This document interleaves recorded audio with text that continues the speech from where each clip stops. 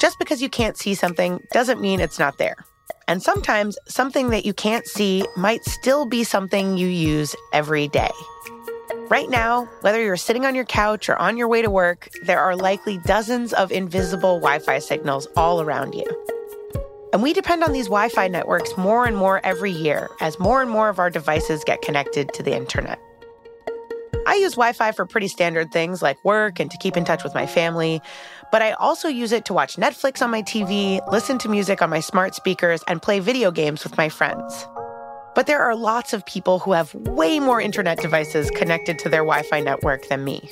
There are locks, doorbells, kitchen appliances, security cameras, and the list goes on.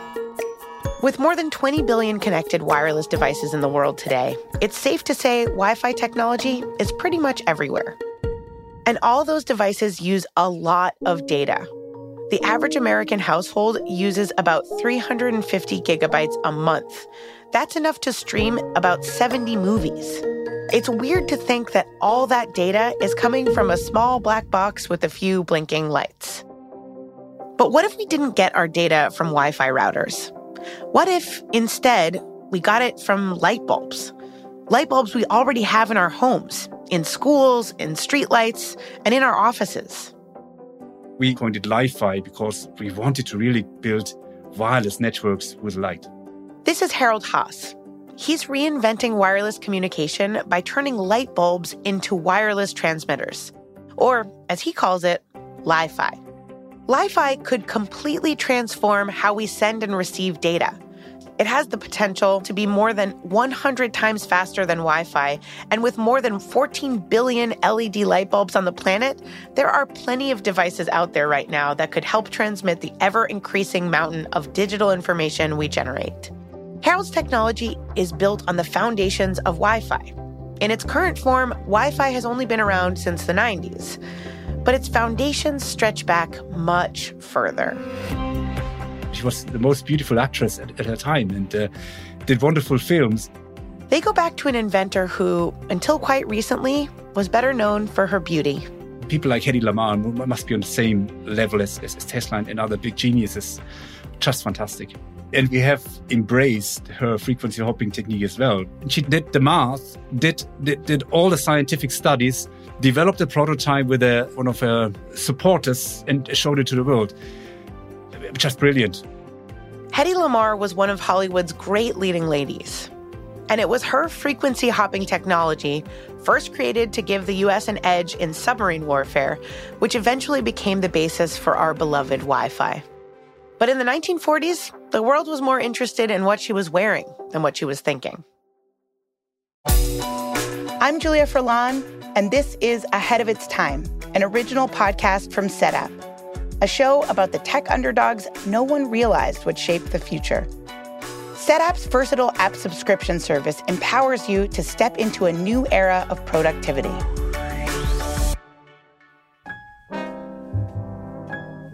Almost 70 years before Harold Haas began researching how he would use light for wireless communication, Hedy Lamarr had already established herself as a Hollywood star. But Hedy was leading a secret second life. One day, Hedy was on set, hanging out in her trailer between scenes at MGM, the biggest film studio in the world at the time, and the press unknowingly got a glimpse into Hedy's second life when they popped by her trailer. And so they would come and interview you and take some photos of behind the scenes on set. And Hedy Lamarr is seen in one of these photos on the MGM set with this crazy kind of invention set up. This is Alexandra Dean. She's the writer and director of the great film Bombshell, the Hedy Lamarr story. And it's in her trailer, and there are like some test tubes, and there are some other sort of machinery. And it seems that she was inventing there behind the scenes at MGM. And for the longest time, nobody knew what the hell that photo was. It was Hedy's good fortune that she met a famous film director and business magnate who shared her obsession with invention. Howard Hughes had met her and recognized another inventive mind and had said, here, you take this trailer full of inventing equipment and you go ahead and pursue your dreams. Hold that thought for a moment, and let's take a brief tour of how a 25-year-old Hollywood star came to moonlight as one of the 20th century's great inventors.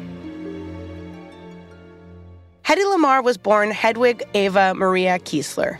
She grew up in Vienna, which was a center of creativity, music, and invention.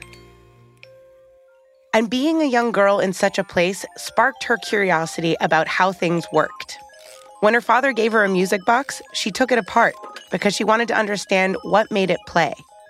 She was only 5 years old. As she grew up and her talents in the arts and sciences blossomed, she saw two futures unfold in front of her. She could do the science thing, or she could be an actress. And then this thing happens, this great massive thing happens in her life, and that is that she becomes extraordinarily, jaw-droppingly beautiful. A career in film provided the path of least resistance for Hedy. So, in 1930, at just 15 years old, she dropped out of school and began landing a string of impressive screen roles.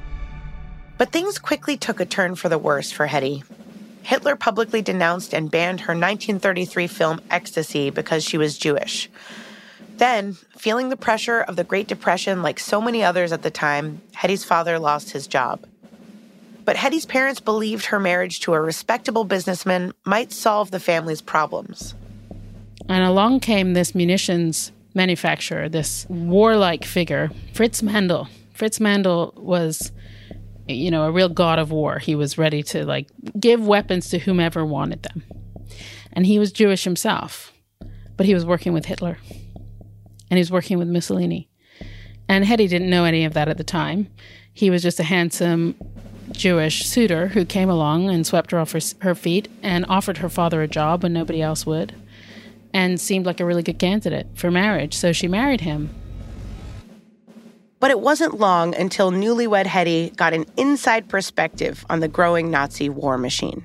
And then she sat at his dinner table while all of the great armament manufacturers of Europe showed up to dinner.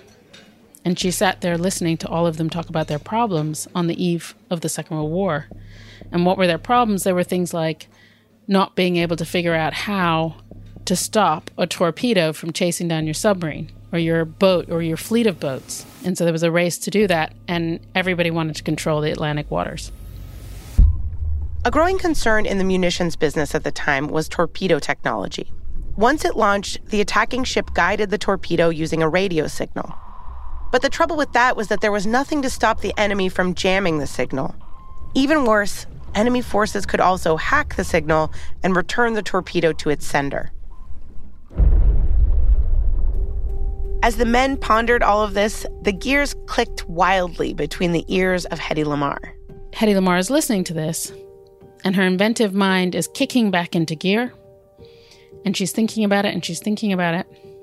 And then, as the war approaches, she realizes, I am Jewish. I have to get out of here.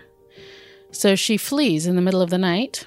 She flees the unhappy marriage, and she goes overnight. She gets out of Vienna. She goes to Paris. She goes to London. She gets on a ship to America. On board the ship, Hedy meets MGM movie mogul Louis B. Mayer, who is on his way home from Europe, where he's been searching for Hollywood's next big actress. And by the time she gets off the ship, she's been made over by, the costume people who are on board the ship as well. And she's in a beautiful couture suit, and she is presented to the photographers waiting on the dock as their new starlet, Hedy Lamarr.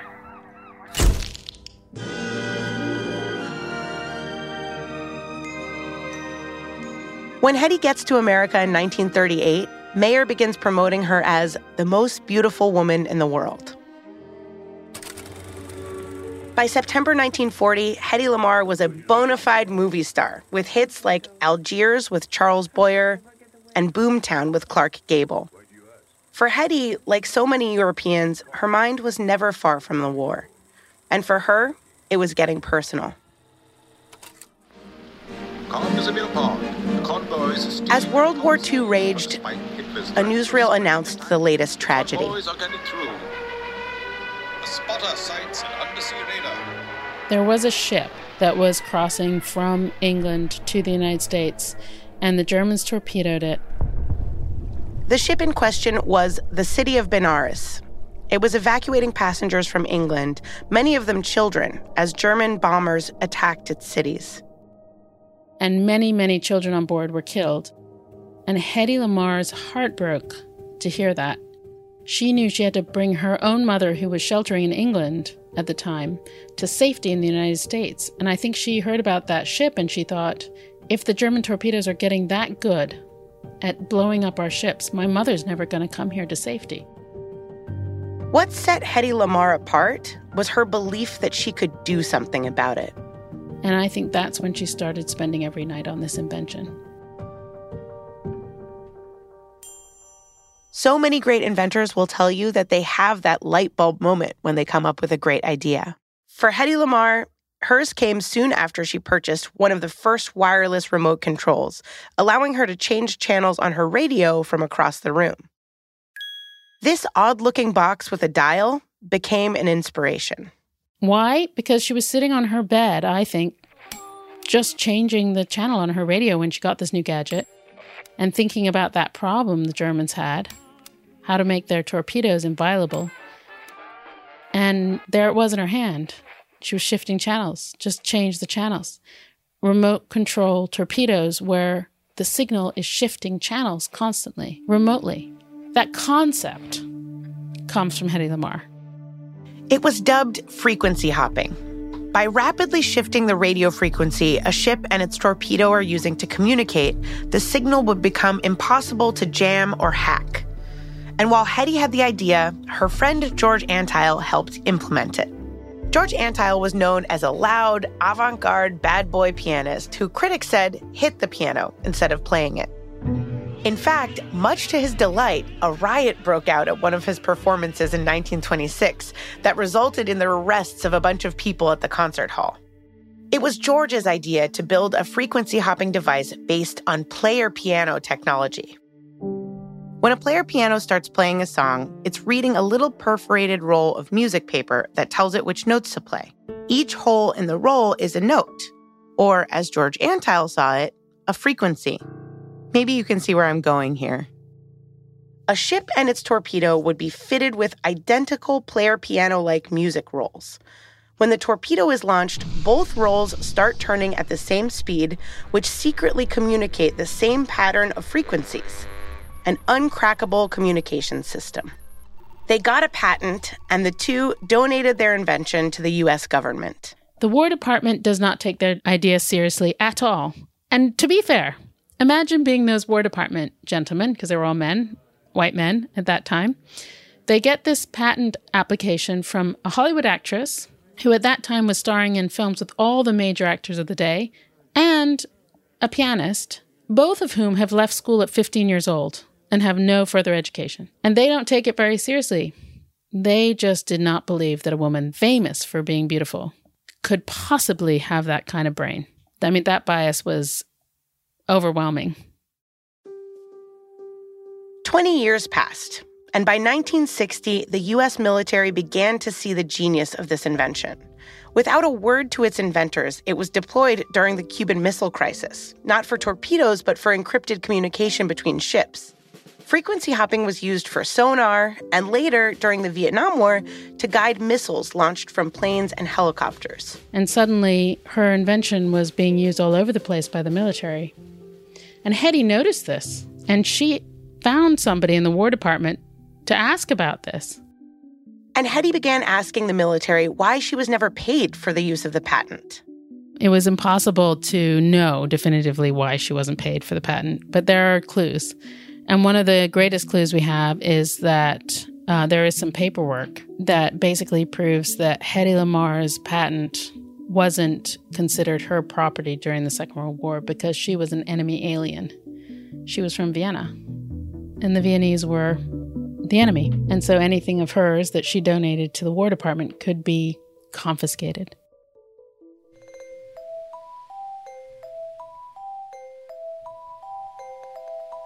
In her later years, Hedy Lamarr turned her innovative mind to fighting off old age. She collaborated with doctors and pioneered new methods in plastic surgery. But a series of procedures, each correcting flaws from the last, robbed her of her beauty. Her mental health was quickly deteriorating, and she eventually became a recluse. Then, in 1997, 3 years before her death, came the beginning of a legacy that had escaped her for nearly 6 decades. Hetty's son Anthony Loder campaigned to tell the world of his mother's genius for invention. Forbes picked up the story, articles were written, then books. Hetty Lamar lived just long enough to see the world begin to recognize her as an inventor. When she died in 2000, frequency hopping technology was making all kinds of innovations possible. GPS, Bluetooth, and of course, our beloved Wi-Fi. Wi-Fi is wireless connectivity with radio waves. We don't have any wires connecting to our smartphone or computer. It's radio waves that send digital data streams to the internet and also receive the internet via a invisible radio link communication. So Li-Fi is also wireless connectivity, but not using the radio waves, but using light waves. Harold Haas has created Li-Fi in response to a growing problem, spectrum crunch. Once upon a time, the RF spectrum, or radio frequency spectrum, had lots of room for all the data that we needed to transmit. But that changed in the early 2000s when the first smartphones hit the market. And consequence of this is if now computing becomes mobile, the internet becomes mobile, then you need a lot of resources. Imagine all the YouTube videos that are downloaded and uploaded, all the video content that suddenly was transmitted. And that required data rate, it required speed and spectrum. As we connect more and more devices to the internet, the heavy, growing demand for data leaves less and less room on the RF spectrum. It's like a water pipe. When a little water flows through it, you're good. But once massive amounts flow through it under serious pressure, something's got to give. So that got Harold thinking. Suppose, in addition to using radio signals to transmit data between devices like we do with Wi-Fi, what if we could also use light? If we could figure out a way to do that, then we could more than solve the spectrum crunch problem. He developed the idea while working as an engineer in the late 90s, as Japanese researchers were helping to prove that light could be used to transmit data. So he and his team built a prototype and began showing it to entrepreneurs and academics, which caught the attention of the TED conferences. Then they sent me an email if I want to demonstrate it to TED Global. Harold was unfamiliar with TED, and his family was packed and ready to leave on an Easter holiday. He was about to delete the email when he decided to investigate. The more and more I dug into what TED means, the more and more I got frightened. I created my first presentation, a classic academic presentation with the equations inside. And when I sent it to the curator there, TED curator, and they come back and say, no, you can't present that. No, it's the wrong level. And I said, can I take a video and present it at TED Global? And they said, no. There's no way in TED you can present a video. People won't believe you. You need to demonstrate it on stage. I got another shower of adrenaline through the body when I heard that. For an engineer who's not really into public speaking, Harold was much less stressed when developing a groundbreaking technology than when he was preparing his TED Talk. Harold practiced for countless hours in the months leading up to his talk. He wrote out cue cards and rehearsed on weekends after work, late into the evenings. And then came the big day. And as the world watched, or at least that's how it felt to him, Harold Haas and his team set up their device. What the audience saw was a box platform, not much bigger than a bar stool. On top of it sat an ordinary metal desk lamp with an unusual-looking bulb. So Harold was nearly ready to deliver his talk. And then something went wrong. And so we had that 15 minutes to set it up. The postdoc at that time helped me, and then he set it all up. And he started sweating. I saw sweat coming down when he was behind that cabinet and basically running all sorts of checks and tests. And the people started already streaming into that big audience with 1,000 people coming already in. And my talk was due to start in the next minutes, actually. And I said, is everything all right? And he said, it might not work. So he went, and I had to start my talk. I must admit, more nervous than at my wedding. I was super nervous, really super nervous. And I was left on a stage where you either make or break your career. What Harold and his team didn't know was that the instrument the following speaker was set to demonstrate, a laser-shooting air piano, was interfering with his Li-Fi device. Imagine you're sitting for 1,000 people who have paid thousands of dollars to get in. You make a big splash about Li-Fi, how it's going to change the world, and you turn on the switch. Nothing happens. Imagine that. In the back of his mind, Harold Haas could do nothing but imagine that. Running on muscle memory and adrenaline, he launched into his talk face-to-face with 1,000 people, each of them paying $1,000 to be wowed. The fateful moment came 6 minutes into the presentation. It was then Harold said, "So what happens when I switch on the light?" He tried hard to sound like he was sure. And then on went the lamp.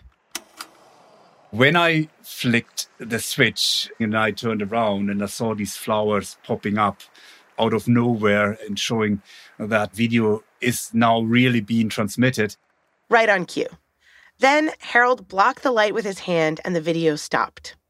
When he removed his hand, the video resumed. The audience began applauding. They got the lesson. Data really was being streamed by a light bulb.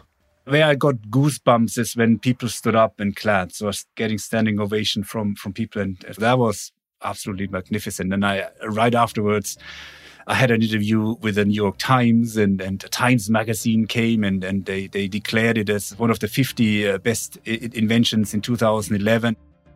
And no wonder, given the potential benefits of Li-Fi. First, it enhances speed and bandwidth. And unlike radio frequencies, light is free to use and doesn't need government regulation. Because light doesn't penetrate solid surfaces like radio waves, Li-Fi signals can't be easily intercepted or hacked. In 2012, Harold started his own company called Pure Li-Fi. And it turns out there are some similarities between being an academic and running your own business. Education is at the center of both. But with a new technology, you say, what is that? What is Li-Fi? Why do you need it? There's a lot of education that was necessary in order to educate the markets, to show them there's this huge spectrum, there's the way you can create gigabit wireless networks, and now we are going into terabit wireless networks with light. Really a lot of education, and we always had to say, we are not replacing Wi-Fi, we are additive.